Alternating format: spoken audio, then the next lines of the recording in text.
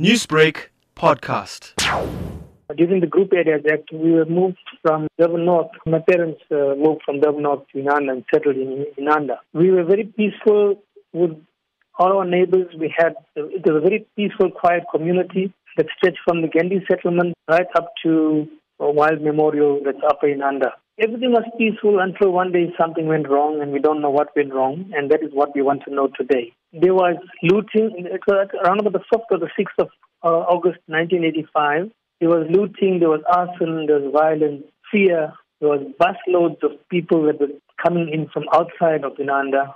People panicked. People had to take cover. They had to find transport to get out of Inanda. People actually walked to Phoenix from Inanda, get away. Houses were burning. Houses were destroyed. The looting was unbelievable. The very people that were our neighbors turned on us, and we're not sure why. For many victims and their families, there has been no closure or answers to what really happened or why it happened. You are part of an initiative bringing closure or possible closure to those affected. Can you tell us more about this? After 35 years, everybody forgot about what happened in Inanda, and this is part of our history.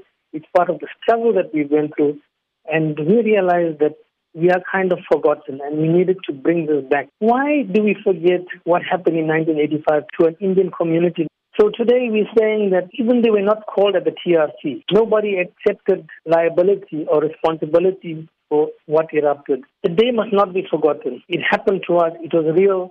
We endured the trauma of that. The day must not be forgotten. We need an inquiry, a judicial inquiry into what happened and why it happened. We need reparations. People lost everything. People lost not only property, they lost their dignity because they were very unceremoniously, in an undignified way, they were chased from their home, which was all they knew all their life, to go and live in a hall, a community hall in Phoenix for a few days and then move to a school for months until the government gave houses to them in Phoenix. Now, Pravesh, you've mentioned all these concerns and you've mentioned the action that you hope will be taken. But who are you now going to go forward and lay some sort of complaint to? We're hoping that within the next few days we will have an ad hoc committee in place. We are hoping to write to the President's office. People are asking the question, why are we resurrecting something that is past and gone? We are in a democracy and we have a right to do that. We need closure on the episode. Many people lost their lives pining or passed away pining to go back to Inanda to see what their houses were like.